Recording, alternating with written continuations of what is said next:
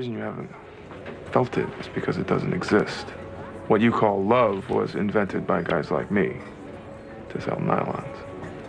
Is that right? You're born alone and you die alone, and this world just drops a bunch of rules on top of you to make you forget those facts, but I never forget. I'm living like there's no tomorrow, because there isn't one. I don't think I realized it until this moment. But it must be hard being a man, too. Dami i gospoda.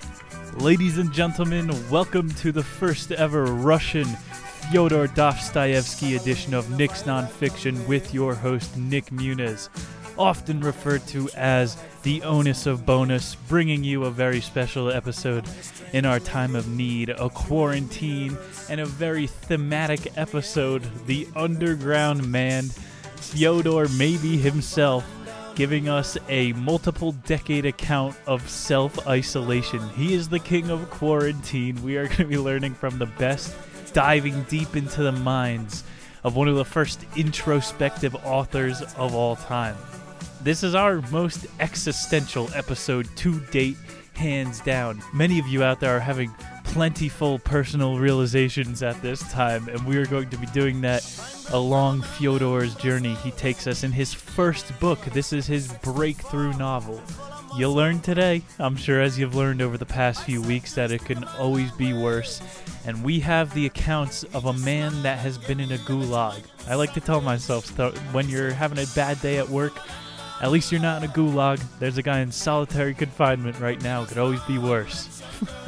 And so whether that confinement is in your own castle at a time like this, or in a wet, Siberian, terrible nightmare, we learn to get through that. This book, halfway through, may be the most iconic Russian poem of all time, the apropos of the wet snow, written by Fyodor. It snuck into his beautiful first novel. It's broken into two halves, nicely done. The first part is a profile of the underground man, how he got to be at this point in his life at 40 years of age. And then the second half is going to be the memories, what he cannot get over in his mind and has led him to this point. A little about the author, our man Fyodor Dostoevsky. We are going to have his future books on in future shows for sure. He was born in 1821, died in 1881. That is 60 short years of Russian hell. Sure, it felt like an eternity for him, but he is probably the most well-known Russian author. Name another, Anastasia. See, nobody knows who wrote the book. You only know Anastasia. I bet half the people just thought that was a Disney movie. Dostoevsky, our boy Das, his dad was in the army, and his mom was a stay-at-home. You'll see this happens a lot if you were lucky enough to not be walking the streets of St. Petersburg at the time. So his mom was a stay-at-home, and it makes sense when you hear Fyodor was the second of 7 kids.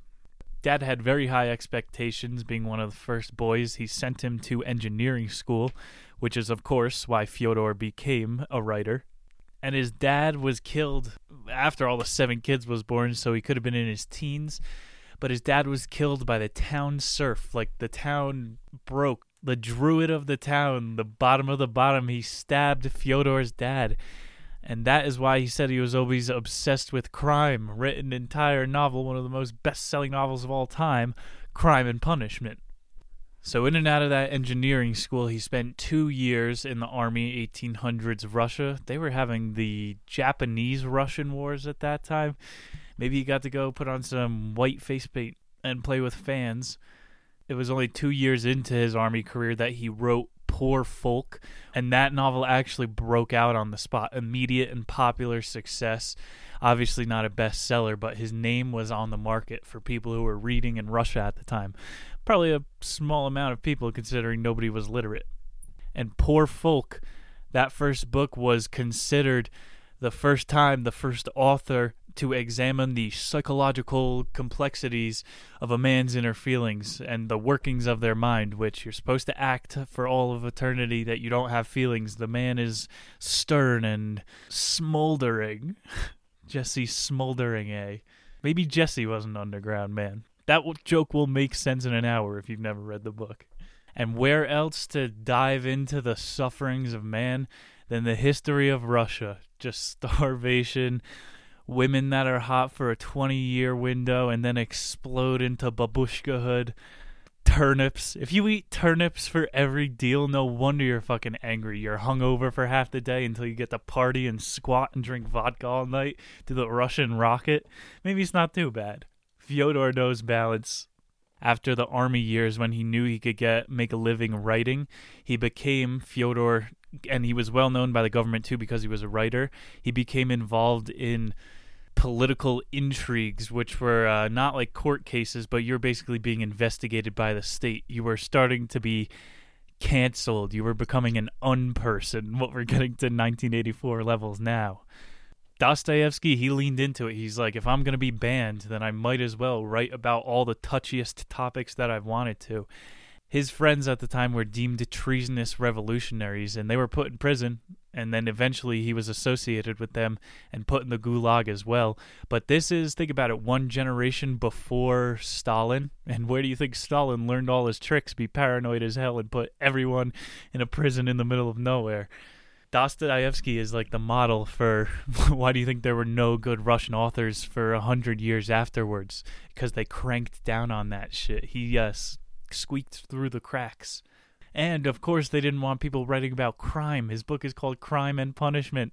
That one, if you've read it, you may have to read it for school. Raskolnikov, he kills the town debt collector. And she owes everybody money, and he's like Robin Hood. He just kills the lady. Sorry to spoil the book, it's 200 years old. He kills the debt collector, and he's like on trial, and the jury wants to let him go because he let everyone's debt off, but of course he committed a crime. So Dostoevsky explores these gray areas. And when he went to the Gulag, he said he saw people like die on the firing wall. He saw the extent of the lack of human care. Like the people that were telling you you have to self-quarantine, they were the ones that were hoarding all the toilet paper last week. Like you see in these times of desperate measures, people are only out for themselves. And Dostoevsky saw that in the worst environments in the world, in gulags.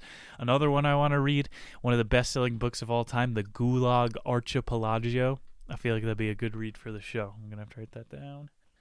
And so when they released him, he had to do 4 years in the army to get back to society. Like, he was taught in the Gulag to become a good Slavic. You're supposed to think Russians are a special race and that suffering is what builds a man, which is like half true. But that's probably what Siberian brainwashing looks like. And so he had to go serve the state. And then in 1864 was when he was finally out of the army at that point. Notes from Underground. And then 1866, just a couple years later, was Crime and Punishment. Some people consider Notes from Underground a pretext to Crime and Punishment. You see a lot of... There's not even a main character in Notes from Underground. He calls him the Underground Man. And he has a lot of similarities to Raskolnikov, the young guy in Crime and Punishment. So Fyodor blew up a couple times throughout his career. He had to serve and then couldn't dine in all the riches. And then after that, he wrote The Brothers Karamazov, which is considered his masterpiece. So those two aren't even his best works. He never got to experience those lavish luxuries of being a international author. When he wrote Notes from Underground, he was like the starving artist at that point. So this is some raw shit. And let's get into it, ladies and gentlemen. It's going to be 10 parts. First part, like I said before, is about the Underground Man, and then we are taking a little journey through his memories. Part 1, The Underground Man. We start on a cold, wet, snowy night. Alone in his apartment is the Underground Man, and he is standing up addressing a fake audience to an empty apartment. He feels sick and spiteful, and he's looking at himself in the mirror from time to time, just seeing how hard on the eye he is at this age. And he thinks he's probably got some sort of liver disease going, as he has acid reflux aplenty. He had what he called a case of the spits, which this is what we used to call in college, you know, when you get like absurdly drunk and you get that weird tasting spit, and if you swallow it, that's the chemical indicator for your stomach to throw up. There's more science behind it than dudes getting drunk. But the spits back here, I guess he has like the chronic spits, and he's getting some sort of liver disease. But he refers to himself here, a decaying man trying to put his story together, figuring his life out retroactively.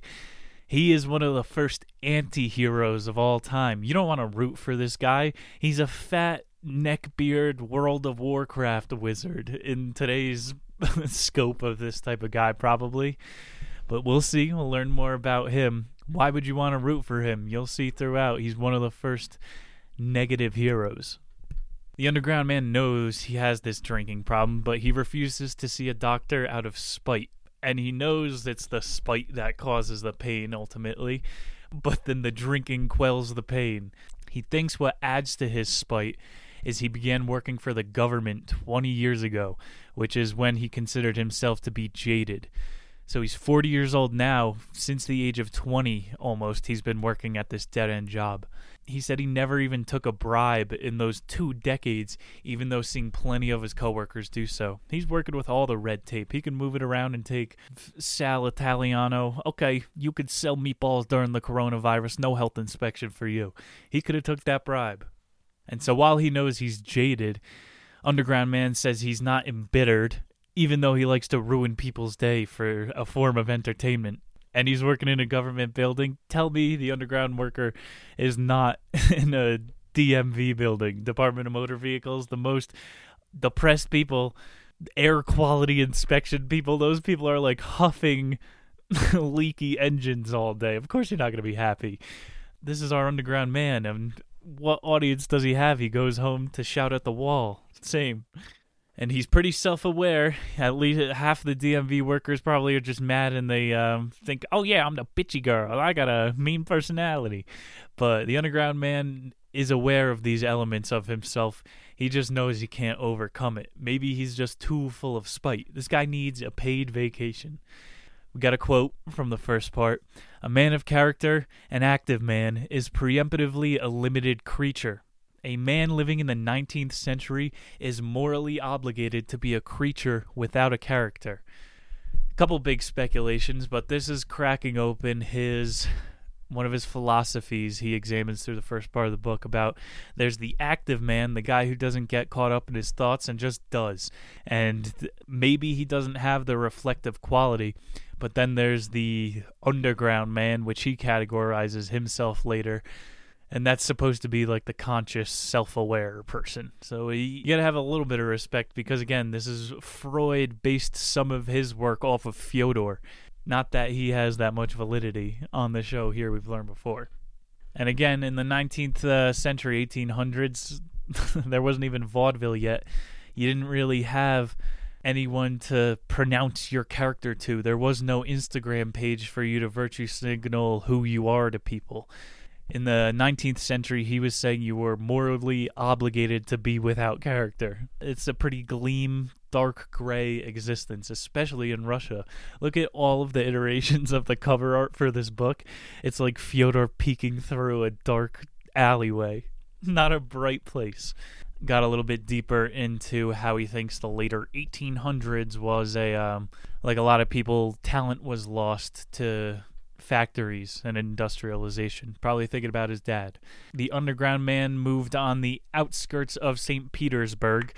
Well, he moved out there when he received 6,000 rubles from a dead relative. Otherwise, he wouldn't have been able to afford the place. And he has a servant there with some of the leftover money, which he just sees as like a stupid, ill-natured countrywoman. It's definitely not the best living situation. He knows he could live elsewhere in St. Petersburg, and probably be better for his health, but he is where he is, which is his attitude throughout the book. Fun fact is that Dostoevsky was 40 when he wrote this, so you could see the parallels. He was probably back in St. Petersburg as well.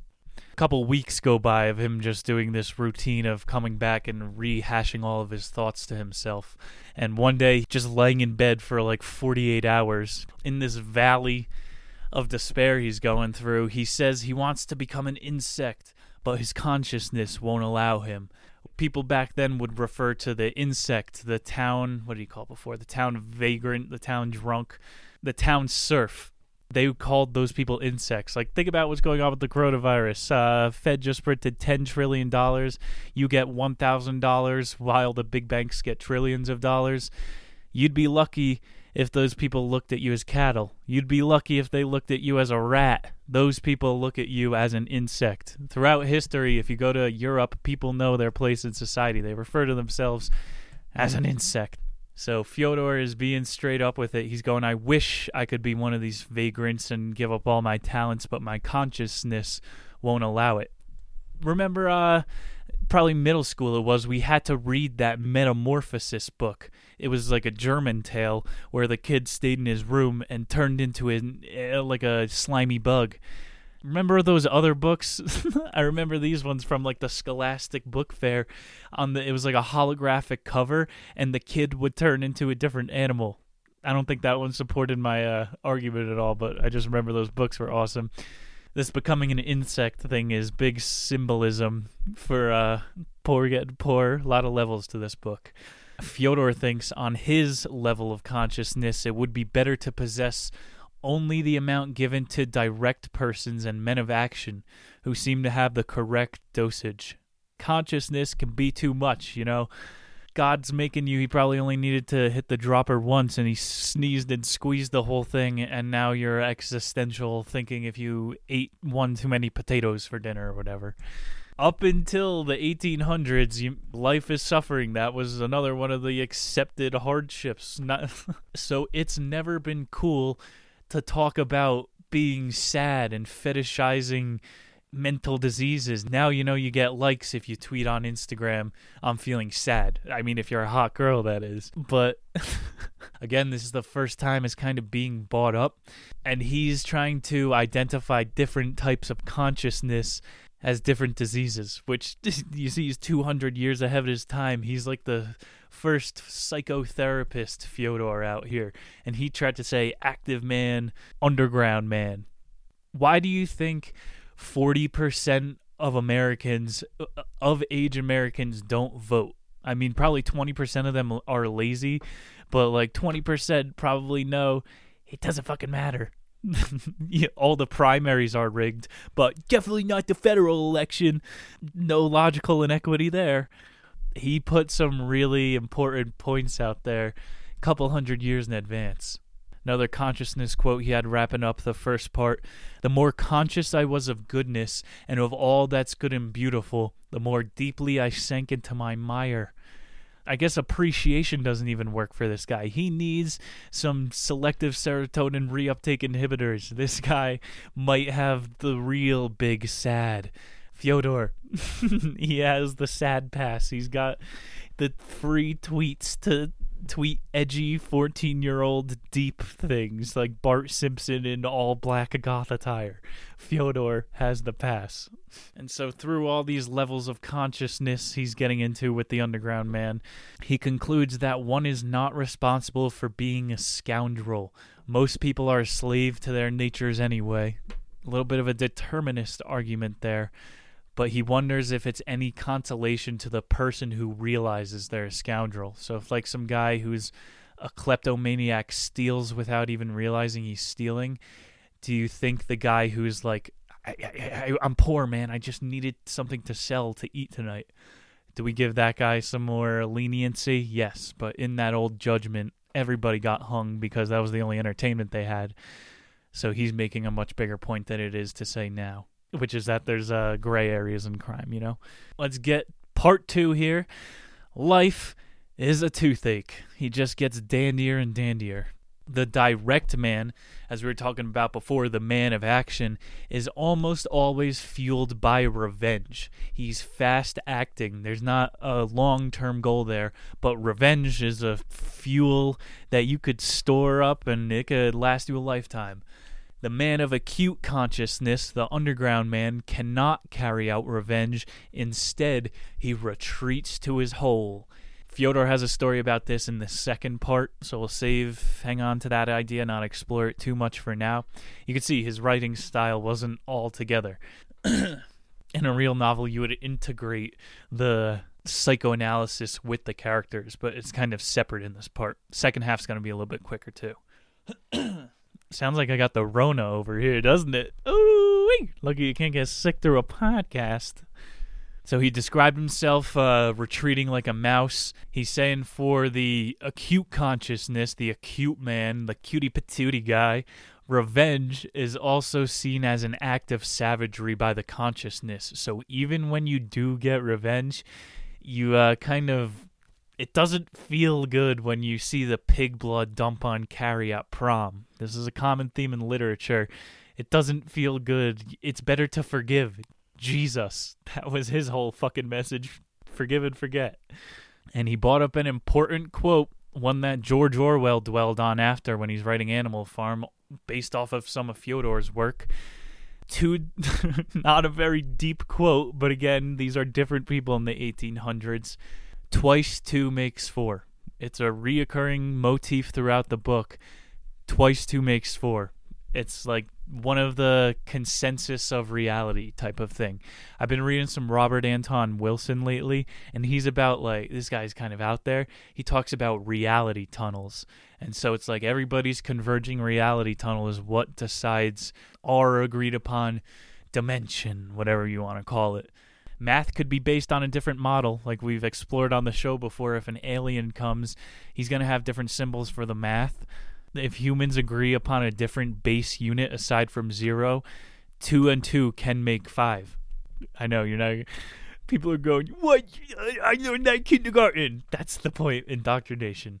So, the underground man dislikes both the laws of science and the direct man's ready acceptance of them. So Fyodor's fucking swinging for the fences in the second chapter here. He's saying, go back and listen to the delusion of science, the science delusion broadcast that we had. Fucking mind buster coming true with declining corona numbers, and the only people that got it were Greta Thunberg and Tom Hanks, who's going down for pedophilia. What a great distraction.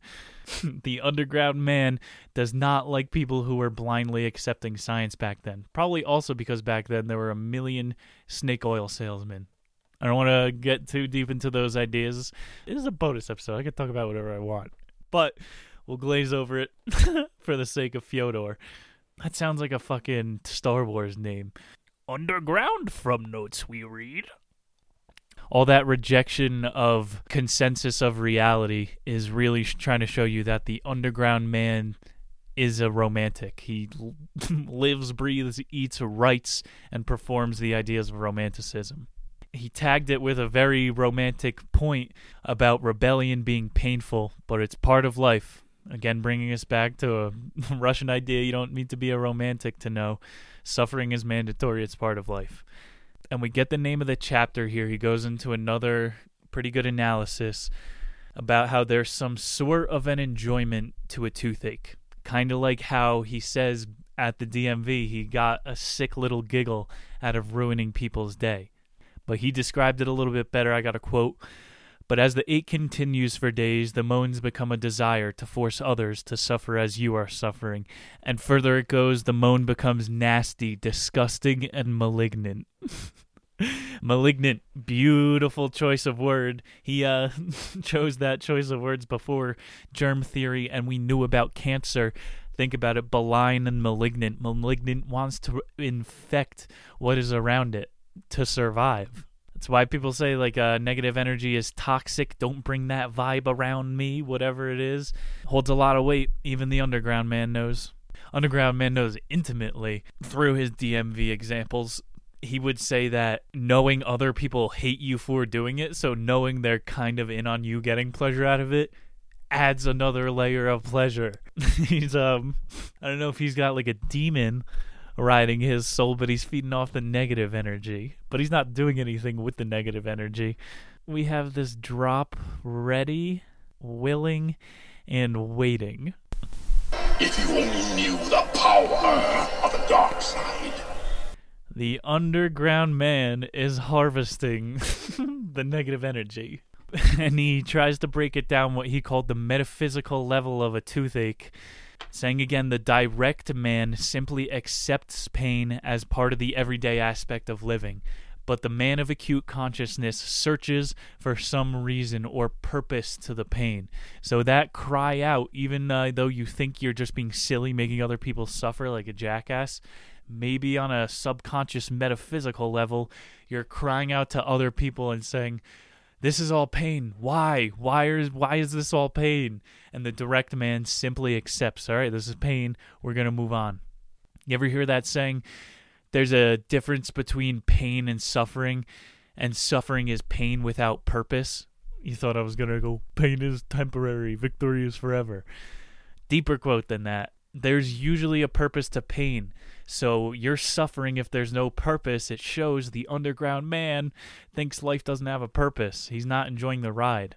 So he's left wondering here with a existential metaphysical toothache if ultimately the man of acute consciousness and perception can ever respect himself. Part 3, what you can tell by now he has, is a pesky self-awareness. He started this one talking about how some men are able to find pleasure in degradation, and they are free. They are outside the human condition. People who, like those videos of guys getting kicked in the balls by mistresses, dominatrixes, or whatever. If you find pleasure in degradation, if you find pleasure in your boss yelling at you, you are free of the pains of life. And he says some men, a percentage of the men of action, are able to make it to this level of cognitive dissonance, ignorance, bliss. He takes that analysis to a deeper level about pornography from the 1800s.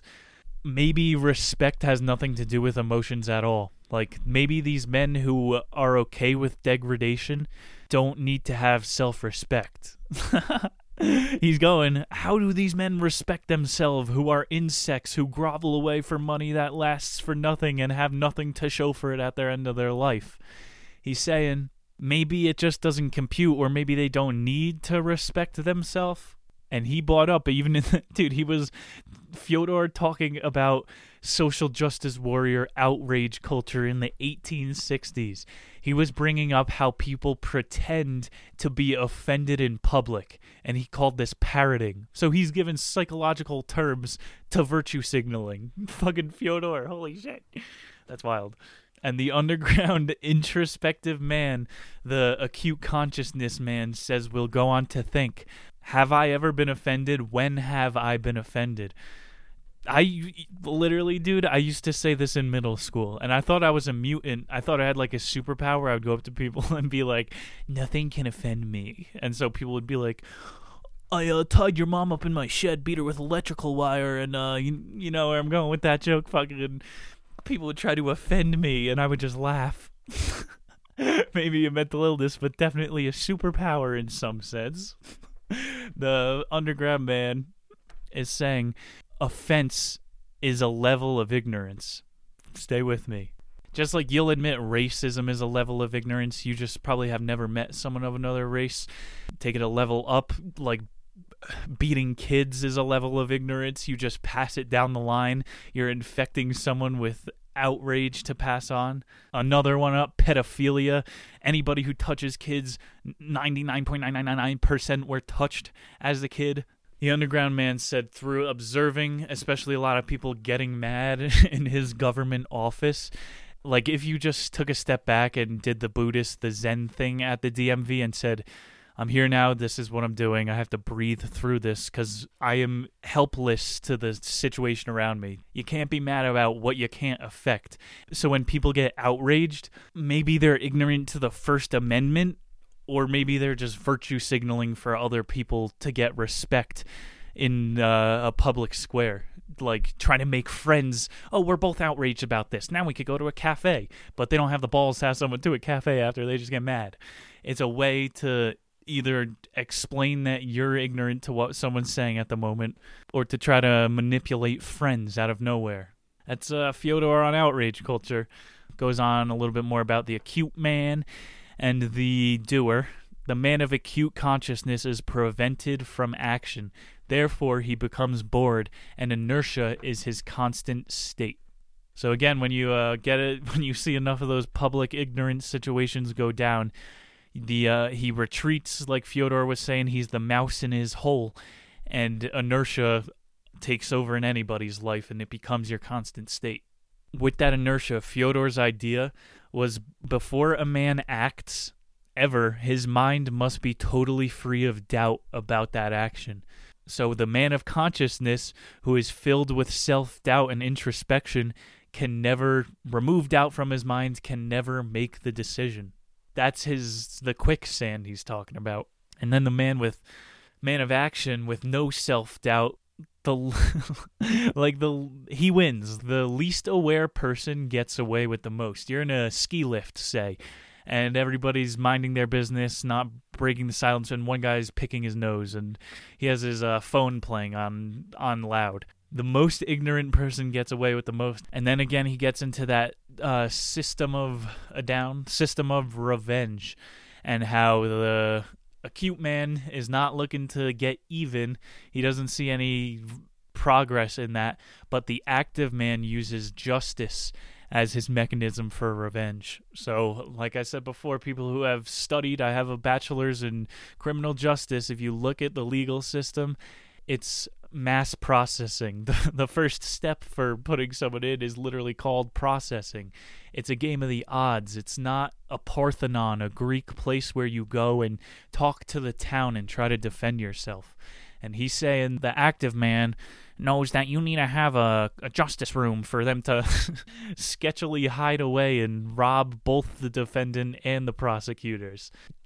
Just because a guy gets a life sentence for manslaughter while driving under the influence, neither party wins. They taught us the retributive justice. That's like not just putting a guy in a cage for 10 years. You get both families together with psychiatrists, and over the course of months, you make things right. Like, you're not going to have a cage match between the Johnsons and the Millers, Family Feud, Justice Redemption cage match. You hear what they're doing with the coronavirus non-violent offenders? Bernie Madoff is free, people. Okay? The state of America. They're not going to have families fight each other or have any sort of real justice. People don't feel whole through our justice system, nor have they ever through any draconian post-feudal justice system. So we're talking about inertia a little bit. Or lack thereof, when you're in the justice system's 75% reincarnation rate. You ever just read about Terence McKenna's studies? If you give an inmate one dose of psychedelic mushrooms, they have a 25% chance of going back to prison. This is not about restoring people's lives. It's about putting people in private prisons. Fyodor, ahead of his time. Crime and Punishment holds up in the 21st century. So the underground man wants to say, yeah, I'm just lazy. He wants to define himself as lazy to people, but he knows he doesn't truly fit in with the vagrants, the sluggards, the hobos. The underground man once knew a guy. This was like, he was reflecting at this point, and he's like, this probably could have been my best chance at happiness. Which, when I was 6, like, my parents told me about the tooth fairy. When I was 8, I kind of gave up on Santa, but now I'm 23. I'm thinking happiness might not be a real, true, eternal state that you can reach. The underground man, notes from underground, diving into that human condition. Underground man once found this guy named Jean Lafitte, a French vagabond writer in the 1850s, and he was able to turn laziness into a career. He was like, this guy just wrote, he journaled, basically. Fyodor was trashing Jean Lafitte's writings. He was like, low-key, he writes like shit, but I'm jealous of his lifestyle. He's got his thumb on that side of the scale in this reflection. But this is a repeating script. I imagine Hunter S. Thompson, Jack Kerouac, like American on-the-road writers have learned from Fyodor, who's going, I might be one of the first bestsellers of all time in the modern industrialized world, but you're probably going to have a lot more fun if you do this vagabond writing style. So at least he could warn other people with his pesky self-awareness. And he concludes this third part saying, man, this is a great point to make in Russia. A real man with dignity, will die at a favorable age, which he sees at 40. And of course, everybody's reality tunnel, his neighbor is going to say, well, I think 80 is a favorable age to die. But he thinks you should be self-aware about when you're going out, too, not inconveniencing, blah, blah, blah, doing all that. He's self-aware to the grave. And he sees, like, it's been a 20-year journey, the makings of this book for the most part, and he sees the older he gets, the more bitter he gets. And he doesn't want to keep going down that road. A lot of people, misconception, think Robin Williams hung himself because he was a crazy, unhinged comedian. He started to get Parkinson and Alzheimer's, and he wasn't as sharp on stage, and so took the belt out. You know, the underground man does not want to be put on life support. But he did end this chapter positively. Going back to Freud, and Jean-Paul Sartre also ripped off Fyodor. He was one of the first people to put out there, meaning is going to outlast any sort of happiness or God. And like the fulfillments of the active man, which is a super tough statement to make, but it's the basis between modern American therapy. You tell people to find a meaning. And the underground man even knew that, but he was so... his ass grew roots, as you would say. He probably gave up or something. Maybe we'll see the further we get. Chapter 4, Pursuit of Happiness. Throughout the book, he spent basically the whole chapter contemplating this theory, popular theory at the time. A man's evil acts are performed from a mistaken knowledge on his own best interests, in that if he were only educated, he would at once become good and noble because he would then understand his own advantages. Kind of takes it back to that first chapter quote, do men steal because they're ignorant, or that's their wiring, determinism, or do you steal rationally? Ask Apple why they offshored $2 trillion worth of taxes over the past decade. That's a rational decision. Sometimes it gets into crime and punishment. He dissects this more, but sometimes it's rational to act illegally or outside the moral exceptions of the state. And so what some people would consider beneficial, a lemon that's been parked on your street for a year that nobody's claiming, if you sell it to a junk hound, some people will consider you a criminal, even though you probably just made street cleaning easier. Some people are going to consider that type of an act self-sabotage. But again, Fyodor's taken it to the next level. There's a very big sliding scale for what self-sabotage is. Just think of the term functioning, like functioning alcoholic, functioning food addict. What is self-sabotage? If you're coming out as a net positive, who are you, fucking therapist, to say what self-sabotage is? So then he moves on to the argument how intellect alone is not what pushed man to move on and progress through history and evolve. It's usually war. It's not the smart guy, it's brawn over brain throughout most of history. The winners rewrite history. He says, on a whole, man has not learned to act as reason and science would dictate. We're going in the flow of the mass consensus. We are not moving in the most rational direction as a species. So he says what man needs most, more than the ability to climb economic classes, is the freedom to choose.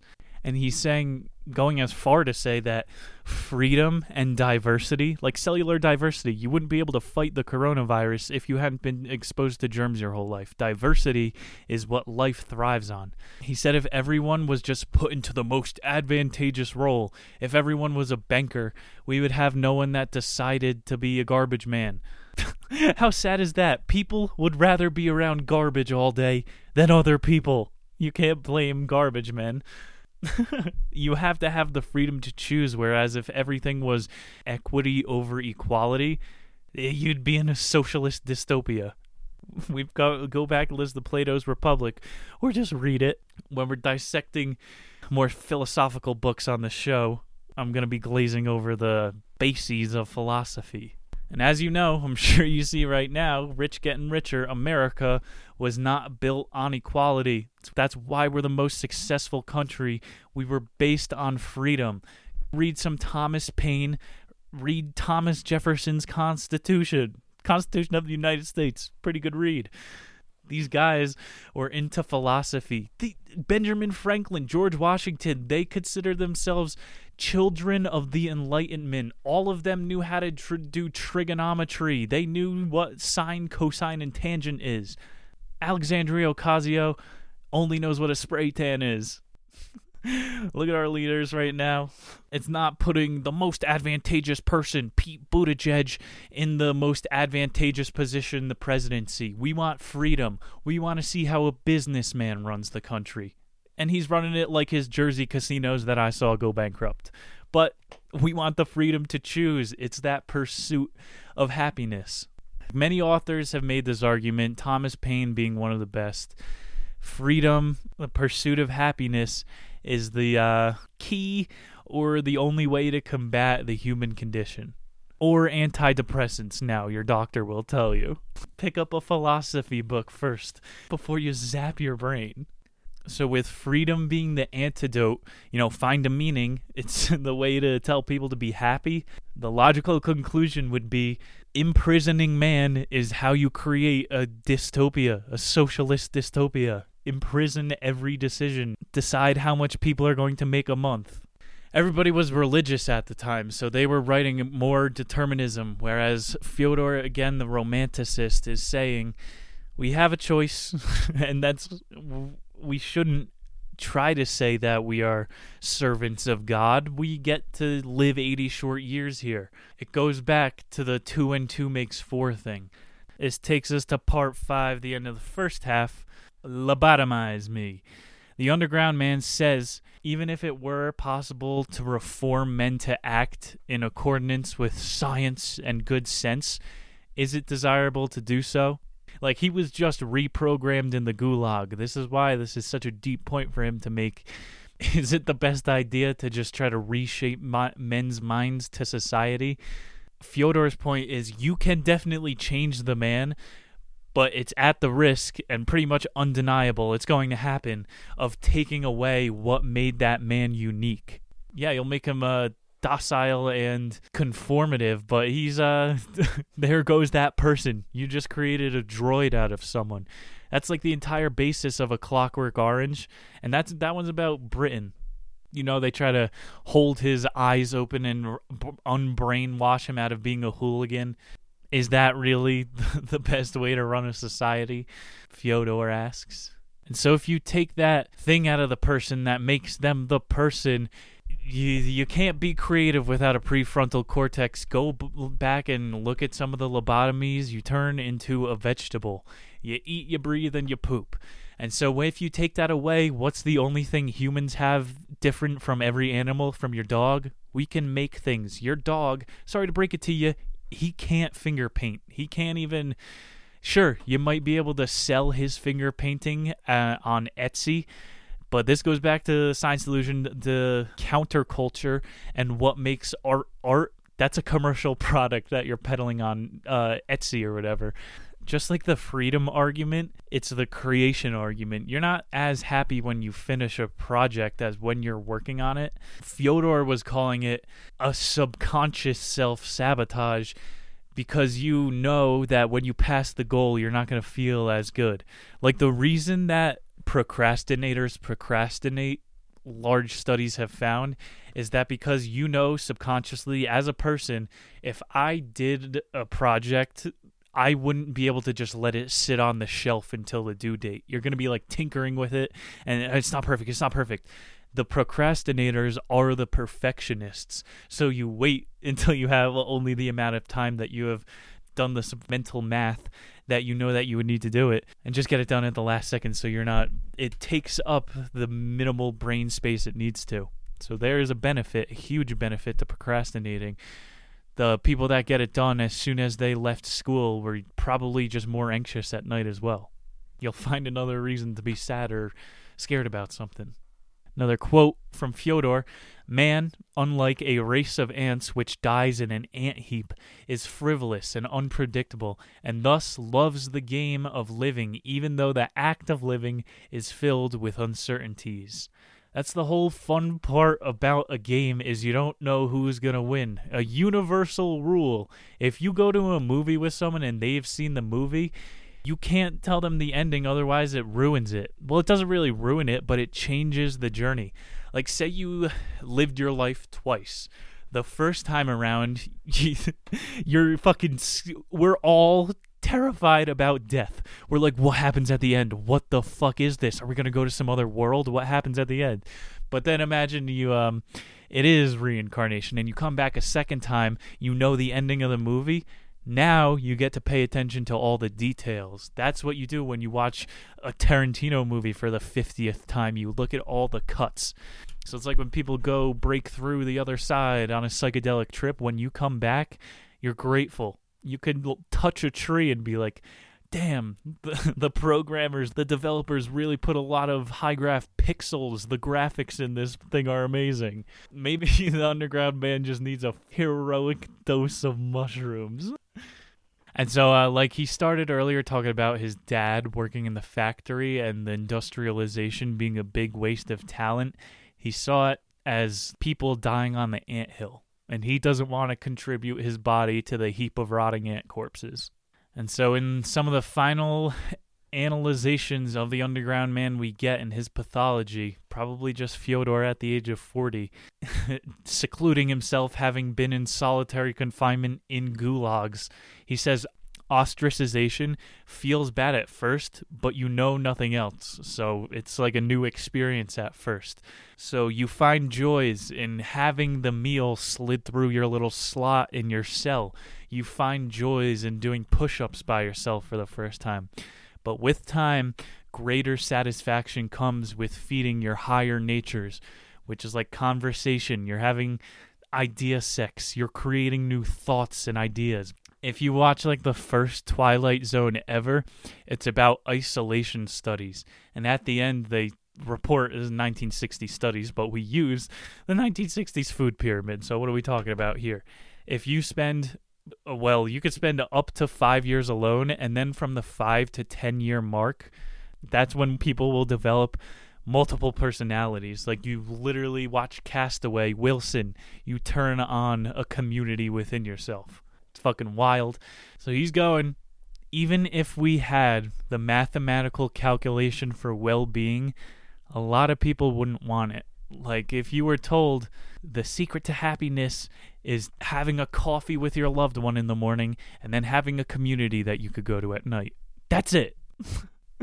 Most people would reject that. No, it definitely involves having a package of Twinkies once a day. I have to play my video games and porn. Like most people, Fyodor with a great point. If the underground man saw virtual reality and flat screen TVs, he'd be like, why are any of you sad? But Fyodor, fucking genius, before the evolution, the comatosis of man into the coma, giving birth to the evolutionary AI butterfly. Fyodor didn't need to even have a sense of that to know what makes man happy.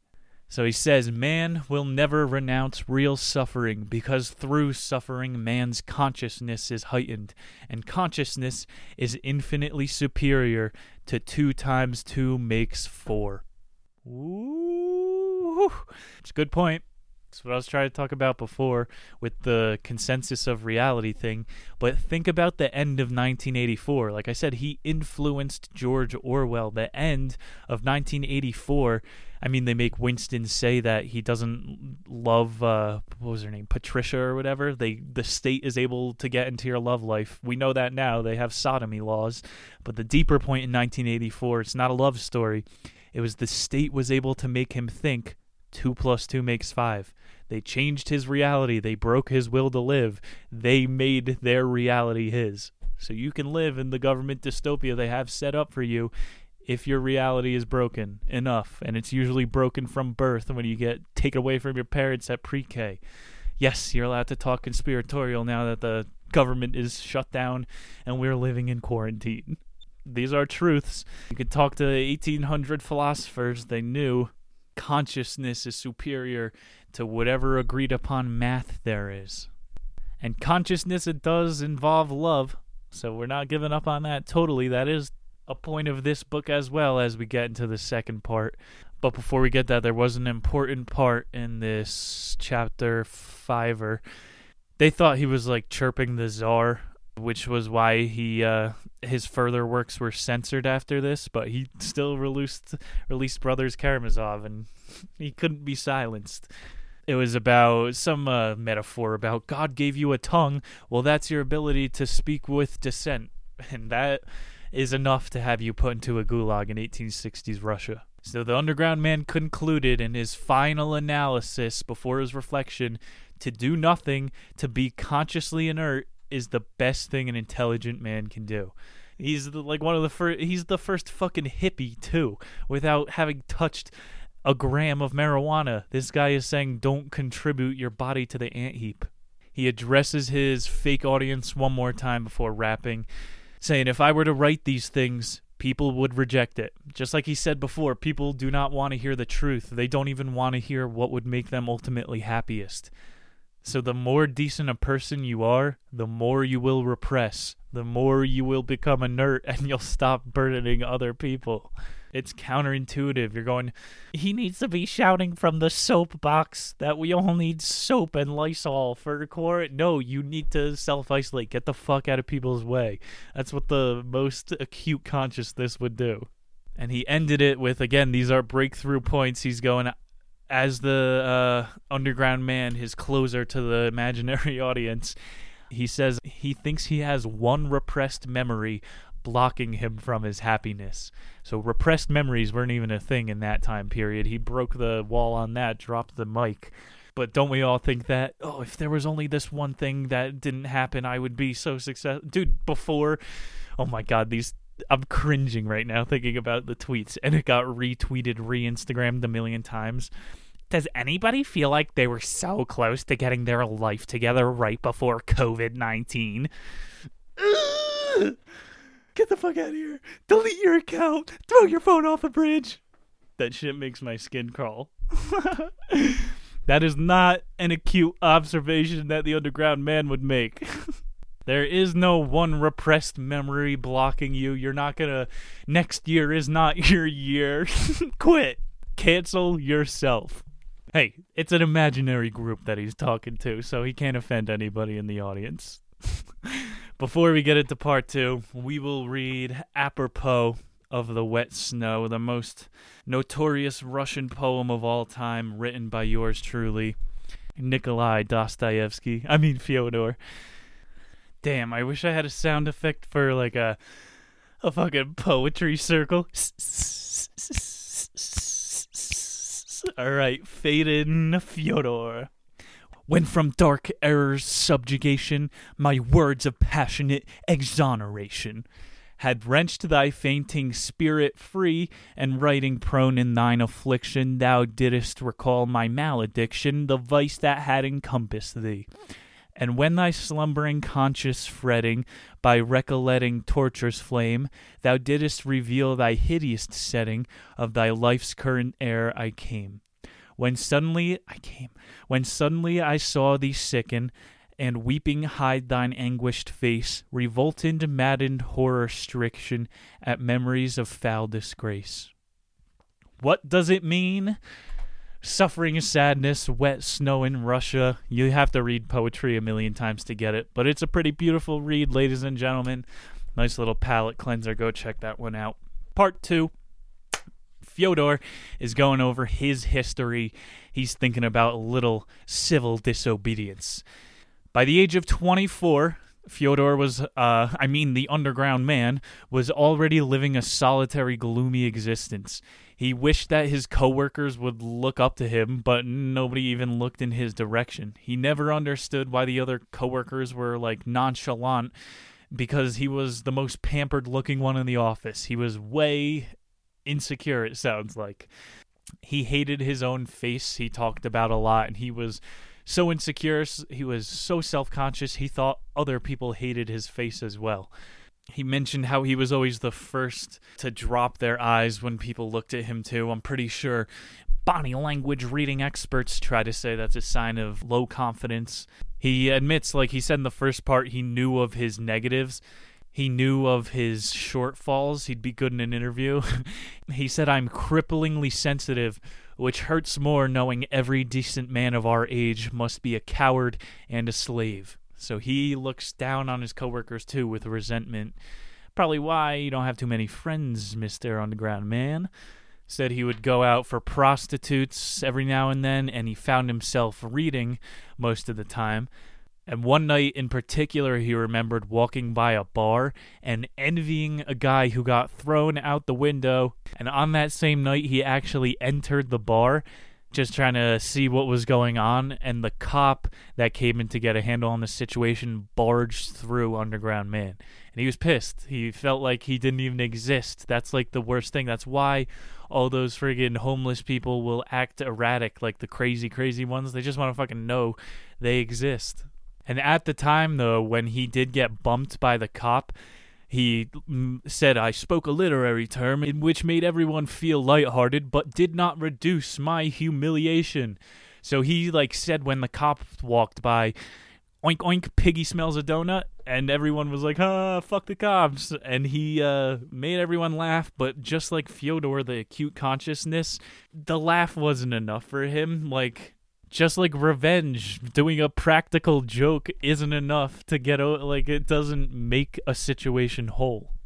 So he went home after that account and drafted an apology letter, an apology letter from the cop, which of course, police officers, breaking news, are not writing a lot of apology letters. I don't even think they apologize to the families of the people they kill who are unarmed. That, again, goes back to retributive justice. Does not exist. And so this went 2 years. He was waiting for a response in his 20s. And the cop, he said he would dress up in really expensive furs. And he would walk the cop's beat and try to bump into the cop. But he chickened out for months at a time.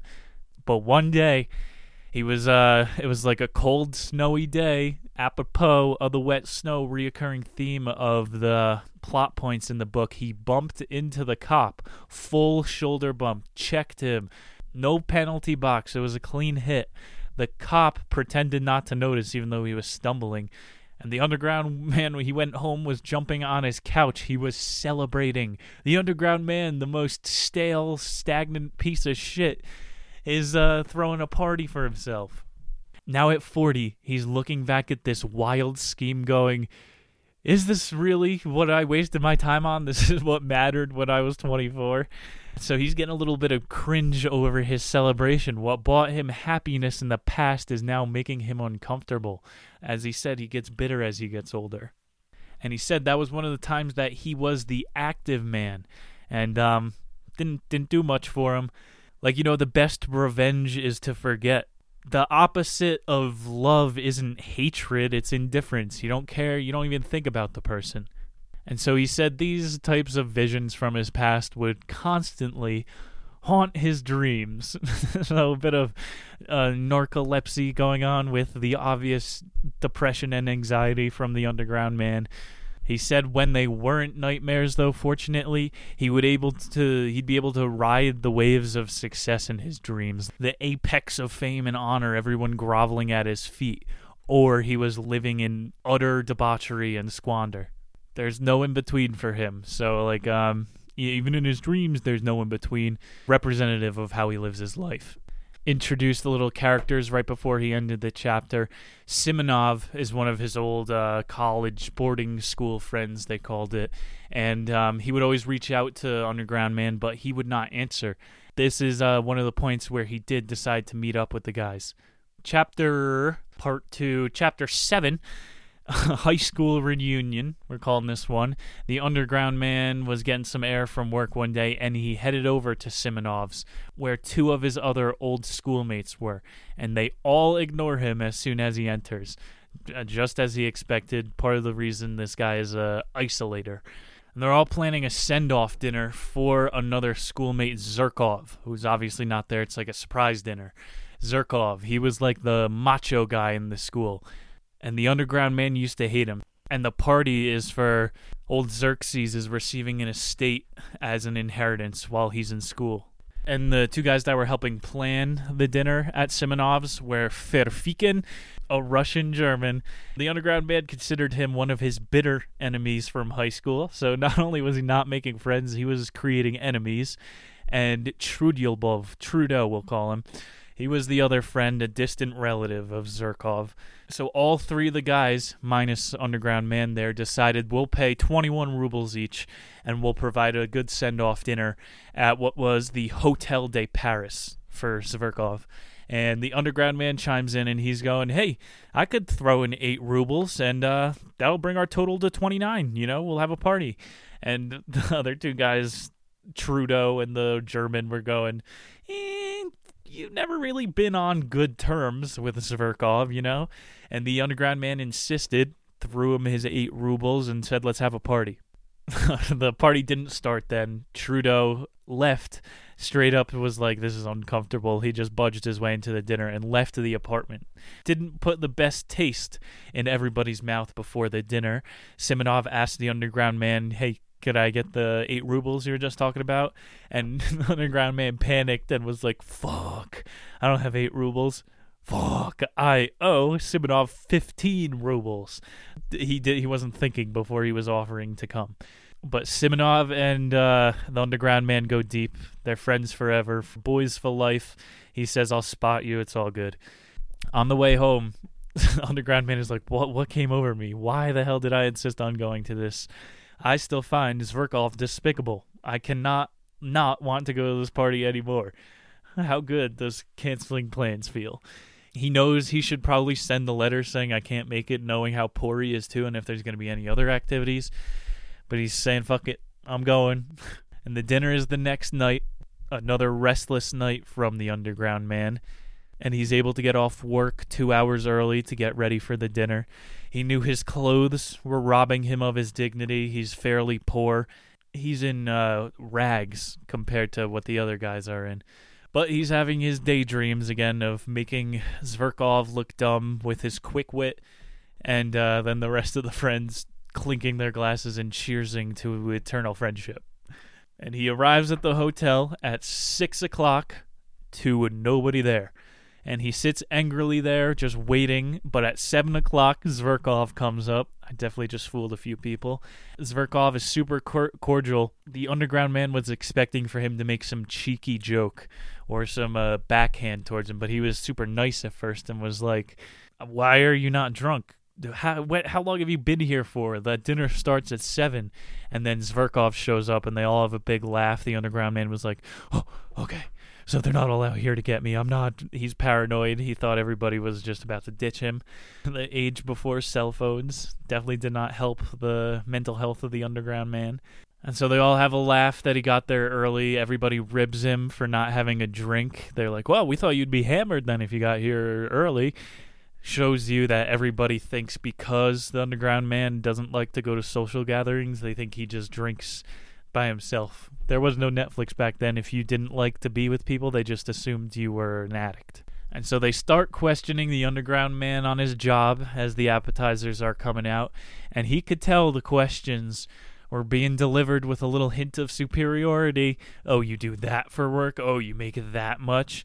And he begrudgingly shared his salary with the group, which he knew immediately was a regret because they just continued to dump on him and worse. He felt extreme agony, and then again, like he outbursted in the apartment when everyone was talking about money. He goes, yeah, well, I don't make that bad of a living. I could pay for my meal. Trust me. But at this point, it just gets lost. The group is fucking cackling at him, and Zverkov actually stops him and goes, you invite yourself to my birthday dinner. You do not stop our group laugh when it is at your expense. And this fucking pissed off the Underground Man. Totally withdraws from the conversation for the rest of the dinner. He knows he's bottom of the totem pole at the table, so he doesn't want to take place and be shat on. Another microcosm of his attitude towards society. And so they're on like the third course of the meal. Underground Man wants to leave, but knows he can't just stand up in the middle. Zverkov is spouting out, trying to name drop. He's just telling, like, dumb non-happenings. He told a story about, I almost got married to this girl. It didn't happen. Why would we care? This is as boring as you telling me about your dream. So the dinner ends after a bunch of rambling, and Underground Man tries to make a speech, but he was way too drunk at the end of the dinner and came off insulting and rambling. So the guys do not even extend an invitation to him to come party in Zverkov's hotel room. But he follows anyway and just starts pacing around in the room awkwardly, as great as he does. Comes up that their plan all along, so there were some underlying plans. His paranoia was warranted. They were about to go to a brothel, and he was like, I'll come along with all you guys. And Zverkov was like, no, you could stay here. And Underground Man noticed. He looked at him with that of the look of an insect. Like, he looked at him with disgust. Again, tying back the insect idea to the story. Before they head out to go to the brothel, the Underground Man, has to ask Simonov, his close friend, for 6 rubles. He has to get spotted for whorebucks. No wonder why you're not happy. Chapter 8, Brothel Slumber Party. On the way to the brothel, again, it is a very wet, snowy evening, and he's already cringing at his actions for the night, how he had to ask Simonov for hooker bucks. It's not going to probably dawn on him until he hits 40 years old how dumb he acted at the dinner. And he also realizes that any act of gesture to them of kindness to make up an apology would be futile because people remember you at your worst. Very astute point again from Fyodor. Insight into someone else's reality tunnel. It's hard to write with empathy. That also might be insight into why he's sharing these stories. We just learned all about this guy. Maybe this story from his youth stirs in his head and has immobilized him as an adult because it was the day that all of his peers saw him at his worst. So he rationalized by the end of the walk to the hooker house, I'm going to slap Zverkov in the face. And he pictured it all going down in the waiting room. But Zverkov the jerk-off, was there with Olympia, the best prostitute in the house. Luckily, he didn't have an opportunity to attack Zverkov. He also knew that Ferfetchkin and Trudeau would have beat the shit out of him. And then they would have had to duel the next day. And Underground Man knew he didn't have a gun either. So he's like, all right, we are not going through with this slap the shit out of him plan. So he retires to one of the rooms upstairs. They pass out until 2 a.m. He has a nice little time with the 6 rubles. And just like the Underground Man gets off weirdly on life, he gets a sick pleasure out of the prostitute having to deal with his unwashed, disgusting body. He's Harvey Weinstein. Yeah, bitch, you want that movie? Suck this nasty dick. Yeah, I'm Nick Muniz. That's my Harvey Weinstein impression. It was 2 a.m. when the door slammed, and so of course Underground Man wakes up and he sees 2 glow-in-the-dark eyes looking at him. It winds up being the other hooker who shares this room. Her name is Lisa, and she's been at this brothel for 2 weeks already. And she must have been out on an out call because she was just getting back in. And the Underground Man starts questioning her, and he shares one of his flashbacks from the day before. He's letting one of his own daydreams into the real world. He goes, the other day, I was walking by a whorehouse down by Market Street, whatever, like the downtown was, and I saw a woman being dragged out by her hair and being put into a cheap coffin. And he just dives into this disgusting speech about her being in a shallowy, icy, watery grave. Dostoevsky, great at descriptive writing, especially when it has to do with torturous Russian situations. He ended that whole riff about the terrible life of a hooker, saying, you could have a happy life somewhere with a husband. And Lisa responds, having a husband doesn't equate to happiness. What? Nobody saw that coming from a hooker in a whorehouse in Russia. She is the OG feminist out here. Lisa, 1880, said, I don't need no man. Hooking will do it for me. Very much like Sonia from Crime and Punishment, if you know that character, read that book. But the Underground Man, he's trying to break through to her. He's saying, what about love? He knows what strings to pull on the ladies. What about love? Don't you want to be in love one day? I just banged your roommate for 2 hours. We didn't learn each other's names or speak a word. You want that? She finally gets more involved. She's going, well, I find pleasure in being in control of my own responses and emotions, which a lot of people, like BDSM, why do you think leashes exist? People like giving up their control of their responses and emotions. Lisa saying the opposite. I'm thinking her pimp did like a Jedi, a Men in Black mind wipe on her. Underground Man trying again. He's going, but maybe having a family is good. Neither of us have a family, and that's the only thing in common we have. Look where we are. Look how we met. And Lisa's like, good point. But a lot of dads at this time, 1880s Russia, 60s, are selling their daughters. You know, it's like tradition, right time period. But if you didn't have a first son, you had to take care of it. And most of the prostitutes, too, that she knew had an abusive father. So she's like, it's not like my odds of happiness go up if I have a father. And Underground Man is like, whoa, this chick thinks like me, a depressed, sad sack. He tries to say, but those are families without a love for God. The right families are supposed to inspire courage. And Lisa goes, oh my God, you speak like a book. And this was something no one ever told the Underground Man. Which takes us to part 9, service workers.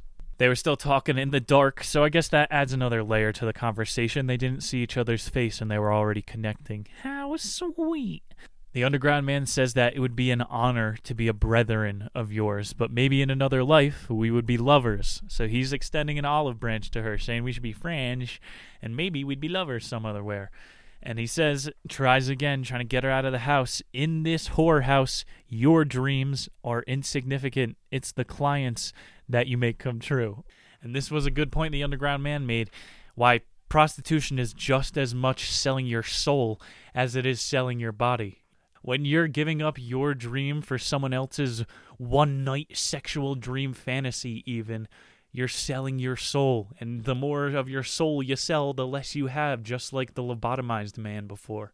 As good of a descriptive writer Fyodor was, he was good at degrading things with his writing. So he's really tearing down to the bones, no, to the soul of this hooker.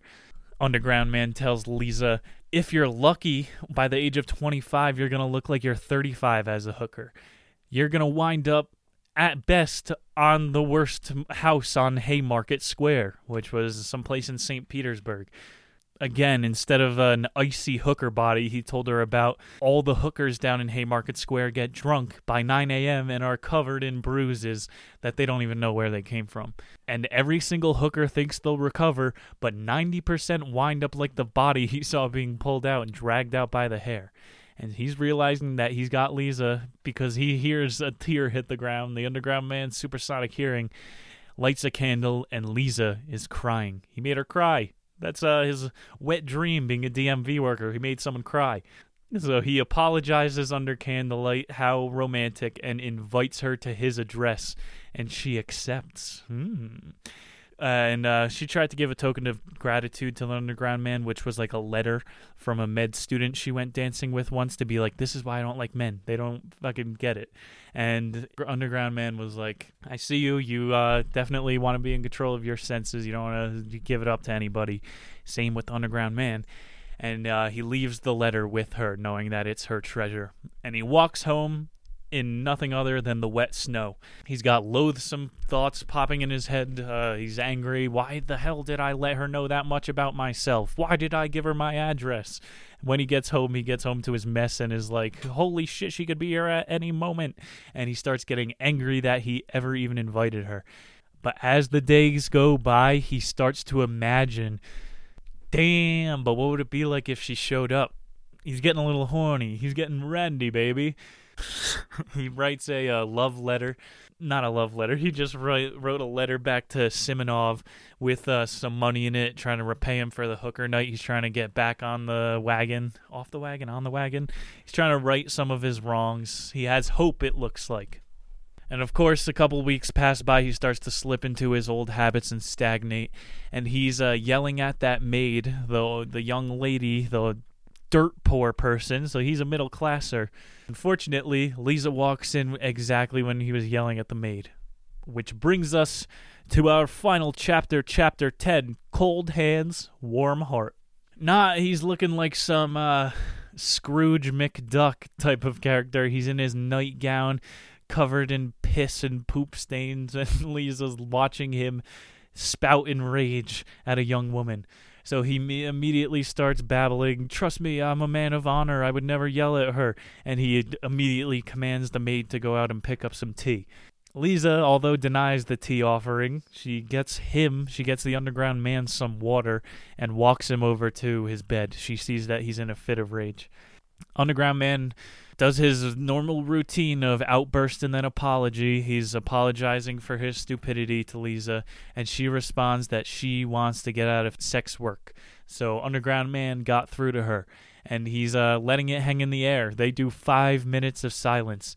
And then he says, "My heart reached out to Lisa, but something internally held me back, which was compassion." That's a super fucking deep statement. It went over my head. I don't know, maybe he's more committed to being a fucking vagrant writer than he is to a lover. That's a bad analysis. He admits to Lisa that he was hurt on the night that he came to the brothel. Like he said, "My friends were shitting on me all night. That's probably why I was saying these mean things to you. I'm sorry." He doesn't really apologize much, Underground man. He's making some progress with her already. But again, cycles back within his 5-minute soliloquies. He came full circle. He's going, "Oh shit, she just saw me apologize in my own apartment. I could never let her see me like this. I fucking hate this woman." He tries to get up, ending the conversation, but Lisa wraps her arms around him, and for 15 minutes, the Underground man bursts into genuine hysteric tears, and they hold each other. 15 minutes of crying. He probably has 50 days worth of tears built up in this stern face of Fyodor Dostoevsky. But it comes out in these novels, Underground man getting his 15-minute hug. Fyodor living in gulags getting his eternal recognition on the New York Times bestseller list. He admits one of the most Fyodor things. What breaks the silence after the 15 minutes was Fyodor said, "I cannot get on without domineering and tyrannizing over someone." Knows he's a bit of a control freak, and in his position in the world, he has no control. So he admitted one of the most therapeutic things he could admit. And then the maid comes in with some tea that she had been brewing. Underground man is pleased that Lisa wasn't overwhelmed by the outburst, and he's reassuring her it won't happen again. He admits to her that he doesn't hate her presence, which is a good sign in his life. Fucking smooth, bro. I don't hate you, babe. That's the doghouse. They leave his room. Lisa's saying that she'll go, and he forces something into her hand before she leaves the apartment. He sits on his couch for a little bit thinking, what the hell just went down? He tries to run after Lisa after a few minutes, but he goes down to the street. There was no one there. And the Underground man drops down to his knees, yelling to God, "Why must I go on?" He is once again down in the cold, wet snow. Underground man goes back up to his apartment and finds, wadded up, a crumpled $5 ruble. She wouldn't even take his sorry note. And here we are. 2 decades later, the Underground man scribbling these feelings hectically onto a piece of paper. Maybe this is his self-punishment for never making it right with that person, for convincing her work is not the way to go, and then saying, "I can't love you." Maybe this is how he gets over it, or maybe the Underground man spoils and dies with that. So why would anybody care to hear a story about a guy who's in his apartment talking to a fake audience and scribbling down stories from his past? A guy who, objectively from these stories, ruined his life out of spite. He knew he could have chased the girl down in the streets. He was saying, if I don't find her tonight, I'm going to resent this tomorrow, and then I'm going to be sad the next day and the next day. Just like the chase the girl to the airport at the end of the rom-com. But the Dostoevsky novel is much more fucking romantic with the wet snow falling down. It's the same trope, though. You just get a little bit more raw emotion and truth to it. And so he made the rom-com mistake. He didn't run to the airport. Why would anybody care about a guy that ruined his life out of spite? Because a majority of men do this and have been doing this since the 1800s, man.